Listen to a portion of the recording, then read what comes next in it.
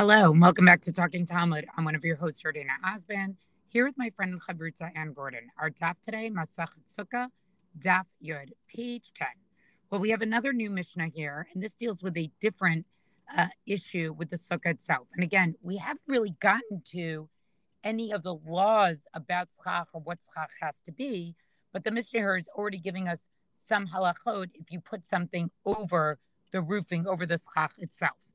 Pirasa let tzadim mipnei hachama o tachtaha mipnei hanasher o shepiras al gav hakinuv pesula aval poresu al gabe niklitei hamita. So if somebody spread a sheet over the roof, like over the schach, basically to protect people from shade, right? I think we've all sat in a sukkah where even though it is shaded because of the roof, it's very, very hot.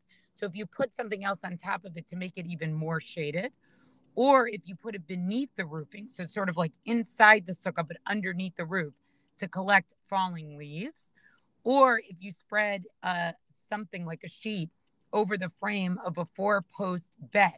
So in other words, you have a bed and then, like a canopy bed with four posts, and you put a sheet over that area of the bed is going to be considered pasul. Now, and part of the question is why is it? So the sheet itself, one thing to keep in mind, what I read about some of the commentators is that sheet also can be makabel tuma. And that's something that we're going to talk about later with schach, whether or not schach can actually become tameh. And because it is something that can become tameh, the sheet, it is not considered to be appropriate roofing, and therefore it makes the roof unfit. With the case of the canopy, that's the first two cases of the shade and the leaves. With the case of the canopy, right, you can't sit underneath that canopy because it's not like you're sitting underneath the sukkah. Instead, it's almost like you have a tent or another structure inside the sukkah itself. However, what they do say is that you can take a sheet over two posts, right, this naklite, this type of bed. Again, I would almost think of it as like a two-post teepee in a way. And, then the bed is sort of in the middle of it. So it's not like you actually constructed another roof. The sheet is sort of like an incline going over the bed, but it's like inclines. And so therefore it's not really considered a tent or another structure. So again, fascinating that we're learning all these halachot of schach without really giving us anything defined about schach, like what makes the sheet a problem to put either right over or right under the roofing. We will get to that later on in this Masachet, but that's what this is trying to teach us. Now we get to some Gemara here. Amar Rav Chisda, lo shanu el mipnei hanasher, aval l'niutak shera. So this Rav Chisda said that what this was taught about was true about falling leaves, but if it's l'niutak, like if it's to beautify the sukkah, in other words, if you hung something, some type of sheet or something that didn't serve a purpose, but solely was there for the purpose of beautification, that would be kosher. So then we say pshita, right? We know this is true. Right? We know this because it says it's only falling leaves in the Mishnah. So why do we need Rav Chisda, to actually tell us this? The Mishnah specifies it. Okay. So what does it want to say? Who, right? All right. Man amarhu hadin da'afilu lenuta. Right. So we might say that what it might even be true if you were trying to beautify it, right? So that's why the Mishnah has to specify the leaves. It can't just say if you put a sheet on underneath, right? So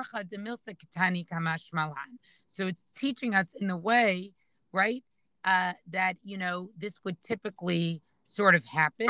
And so the Rav Chisda comes ahead to also teach us this, that basically the Mishnah is really being very, very precise, and it only applies in that particular case. You can't draw anything out from that case. It's only the case of the falling leaves, right? Then the Gemara goes on to say, Lema Messiah, right? Why don't we say we're going to quote supports this opinion of Rav Chisda, Sichacha kehilchata, right? If you roof the sukkah, right, according to its halachic requirements, v'itara b'karmin u'b'sadinin hamitzurin v'tala ba'egozin shekedin afarskin v'rimonin parchilei anavim v'atarot shel shibulin yenot shemainim v'salatot istapek mehan. So let's say you decorate it then with colorful curtains and sheets. So this is exactly what Rav Chisda was talking about, and hung in it nuts, peaches, almonds, pomegranates, grape branches, and like these wreaths of stalks of grains, wines, oils, and vessels full of flour. It's prohibited to use them. So in other words, you can use them totally as just a decoration. And I think this is such a beautiful picture of what these Sukkot look like and how they decorated them. And I just think there's something so lovely because such a part of how we observe Sukkot is the decorating of the Sukkah. And we see that that's really a very, very old tradition to do so. So you can hang all these things that maybe you would normally use, right? Like you could use oil, you could use wine, but once they become a decoration, they just become a decoration and they don't interfere with the actual slach itself, right? And then it says, Ad Motzei Yom Tov Ha'acharon Shel Chag, until the conclusion of the last day of the festival, right? Right? And if he hung these decorations and he stipulated that he's going to actually use them during the Chag, then it is okay. Like if he said, oh, I'm going to hang up some wine, like a jar, but I'm going to use the wine on the fourth day of Sukkot, that would be that. So they ask what Mar says, right? No, maybe what he's talking about is that this was on of the sukkah. So in other words, we're getting back now to, right, Dilma Minatzad. We're getting back to the question of, is this Tosefta a proof for Rav Chisda that putting up curtains and sheets is okay? And then they say, no, Dilma Minatzad. Maybe this Tosefta is talking about that you hung the curtains or the sheets on the side of the sukkah, but not underneath the roof. Because if you read the language of the Tosefta itself, it doesn't actually mention it. It's so now the Gemara wants to get into a little bit of discussion now about the sukkah decorations themselves. Idmar navui sukkah ein mimatim basukah amaravashi uminatzam mimatim. So when we talk about the actual sort of dimensions of the sukkah itself, sukkah decorations don't diminish the height of the sukkah. So in other words, if we have decorations that are hanging from the roofing, we don't consider them as part of the structure, and they don't diminish the height of the sukkah. So what this practically means is that if the roofing is mode, which we talked about as a problem, but the decorations hang within the 20 amot itself, it doesn't make that roofing okay. We don't count the decorations as sort of like an extension of the roof and would lower the 20 amot. However, Rav Ashi said if the decorations are again min hatzad, they're on the side, then they're considered as part of the structure and they diminish it. So in other words, decorations make the sukkah less than the sort of minimum requirement of the size of a sukkah, the interior, that actually would be a problem. So roofing, it doesn't count. Siding, it does count. Then the Gemara wants to talk about a servant of Rav Ashi, Minyamin, right? Avadia de Rav Ashi, right? He was a servant of Rav Ashi. It mishale kutnatna, right? And his shirt became wet, right? Kunana b'mai became wet.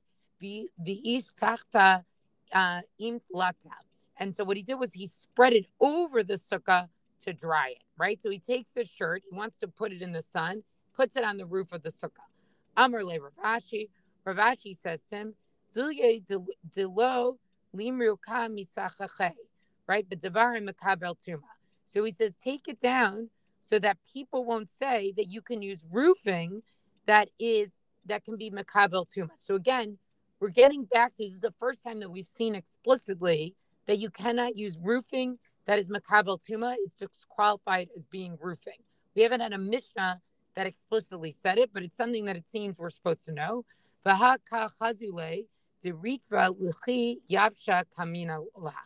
Right? But then the servant said back to him, but don't they see it that it's wet, right? So wouldn't everyone understand if you see it, it's like it's hanging out there to dry. And so Rav Ashi says, take it down once it's dry. And that's what I'm telling you to do. So in other words, Rav Ashi basically sort of agrees with him at the end, right? But he says, but you got to take it down right away. Now we have another sort of thing about the decorations. Idmar Navui Sukkah, right? So also with these sukkah decorations, Hamuflagin Mimena Arba'a, right? Who are removed, who are farther apart from the roofing than 4 tfachim. Rav Nachman Amar Kshera, right? So the question is whether or not they if they're too far from the roofing, do they sort of make a partition between the roofing and the sukkah? So Rav Nachman says Amar Kshera. He says no, it's still kosher. Rav Chisa Barabba bar Rav Huna, but Rav Huna say Imre Psula. It's actually unfit. So here we enter a different element, which is that the decorations can't be more than 4 tefachim hanging from the roof itself. So, I love this particular passage starting from the Mishnah through here, because I think we always think of the decorations as just like something we do to enhance the sukkah, but actually the decorations have a whole halachic piece to it as well. How far are they? Can they be considered part of the roof? Do they interfere with the roofing? And it's just nice to see that the decorating piece of the sukkah is even part of the halachic integrity of the sukkah itself. I think it's also wonderful that Noi Sukkah goes back this far, right? Beautifying the sukkah is not something that they made up in, Hebrew school or kindergarten for kids to make, decorations. Isn't that fun? It is fun, and those kids should have a great time. But this is a tradition that goes way, way back. And it's part of, as you say, it's part of the halachic process. The idea of having a beautification to begin with is part and parcel of the Sukkot holiday in terms of we have a Priyat Hadar. I'm sure we'll talk about this as we get there. Okay. I want to continue on the daf, basically from right where you left off, but instead of, still talking about the decorations, but we're going to move into other discussion of other things that could potentially get in the way of the sukkah being the roof above your head if you are in the sukkah, right? Meaning we've previously talked about what if there's a tree above you, right? What if there's a sukkah above you? Here we've got the sukkah, the schach is basically right above you. What if someone put something on top of that? You've got the decorations hanging down. Now we've got some more. Rav Chisda, V'Rabba bar Rav Huna, Iklu levei reish galuta. So Rav Chisda and Rabba bar Rav Huna were in the house of the exilarch, the Reish Galuta. Agnihu Rav Nachman b'sukkah, shenoya muflagim mimenu arba tfachim. So they had decorations that came down 4 tfachim, and this is exactly the zone where there's a machloket if this counts to, if it takes the place of the schach in a way that would make it puzzle, or if it's still fine. Ishtaku v'lo amr lahu lo midei. They were quiet. They didn't say anything to him. They didn't say where you're sitting is a problem, right? So then, in general, we have a principle, that when one is quiet, it is like acquiescence. Amar lahu, hadura bahu rabana mishmatayu. Does that mean that the generation of paskiners, right, that the sages here, did they take back their psak about how low you could have decorations? Amrulay, anan shluchei mitzvah anan ufturin min hasukah. This is the best answer ever. They said, we are shliachei mitzvah. We're on our way to go do a mitzvah. So we are exempt from the mitzvah of sukkah altogether, because the person who is osek min a mitzvah, someone who is steeped in the doing of a mitzvah, is said to be patur, is said to be exempt from, another mitzvah that comes along that would be, that would get in the way or delay the doing of the first mitzvah. So the idea that their answer has nothing to do with the question of the schach and the decorations, I think is clever and a little sharp and maybe a little inappropriate, right? Meaning they're talking back. On the other hand, it seems to be the answer, right? Meaning their claim is, we can eat in the sukkah, we can sleep in the sukkah. The sukkah is fine because we are not obligated to have a sukkah to begin with. So what happens? Rav Yehuda, Amar Shmuel, mutar lishon bakila basukkah, af al pi sheyesh la gag, v'hu she'ena gavoa asara. So Rav Yehuda said that Shmuel said that it's permitted to sleep in a bed now this is important, that has netting that is inside the sukkah. Meaning, if you have mosquito netting, I think is the idea here. If you have some kind of netting over your bed, does that count to get in the way that the same way that his garment would get in the way of the schach? Does the netting get in the way of the schach making a kosher sukkah? And the answer seems to be that it's fine. Meaning you've got a sukkah above you, the netting seems to be, I don't know, close enough to the person or spare enough in the holes that are part of it. It's not considered an issue. Except afal pisha yesh lagag, asara. Even though this bed might have a roof, that's its own issue, but the netting isn't the problem, as long as that netting does not go as high as 10 tfachim higher than the bed. Meaning this is something that you have to kind of crawl into, not something that you could just, stand on your bed to get into under the 10 tfachim. I suppose this is a matter of how do you configure a bed that will have some kind of netting to protect the people who are sleeping in there from any kind of bugs, mosquitoes and the like, but at the same time, it doesn't become its own other structure, right? If you think about a canopy bed, right, a canopy bed that's quite high, now if you're lying in the canopy bed, now your canopy is between you and the sukkah, and there's no reason to say that that sukkah would be your sukkah. But for netting, it's allowed, unless it's too high, unless it's considered, as it were, its own structure. So then the Gemara comes up with another question, another case. Meitvei, hayashein tachat hamita b'sukkah, lo yatsa yedei chovato. If you are in a sukkah and you sleep under the bed instead of on top of the bed, maybe it's raining, maybe it's hot, you want some shade from the bed, you want some protection from the rain, so you crawl under the bed as a more comfortable place to sleep, you did not fulfill your sukkah's obligation, because the bed is now being the roof over your head that's separating between you and the schach that's supposed to be right above you. Ha targama Shmuel b'mita gavoa asara. So Shmuel, the claim here is that Shmuel's only talking about a bed that is 10 tfachim high. Because if you don't have 10 tfachim to interfere with the schach overhead, then you don't have anything interference. It doesn't count unless it's a structure or possible to conceive of it as a structure that goes at least 10 tfachim high.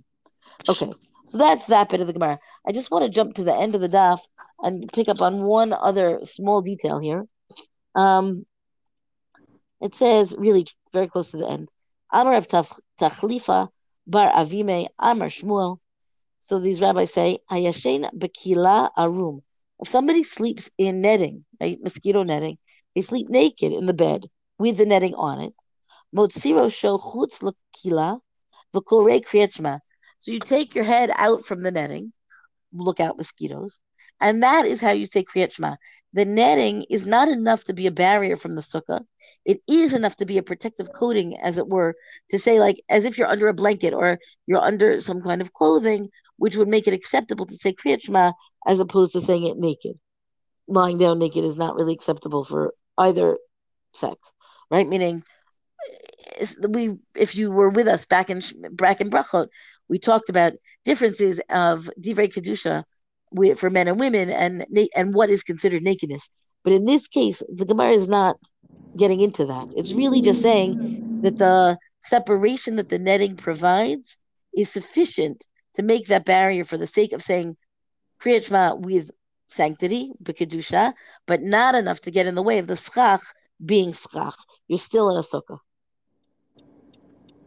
So I like how they weave a totally different halacha here from the one of sukkah. Like they're really just coming up with this just took a turn I wasn't expecting on the daf itself.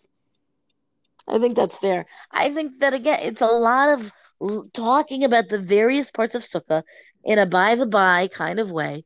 Which, if you were writing Hilchot Sukkah now, right, meaning you're going to give somebody a play by play, they've never encountered sukkah, it would not be written this way. It would be much, start from the foundation and build up type of thing. That's not what happened here. We know that. It's the Gemara.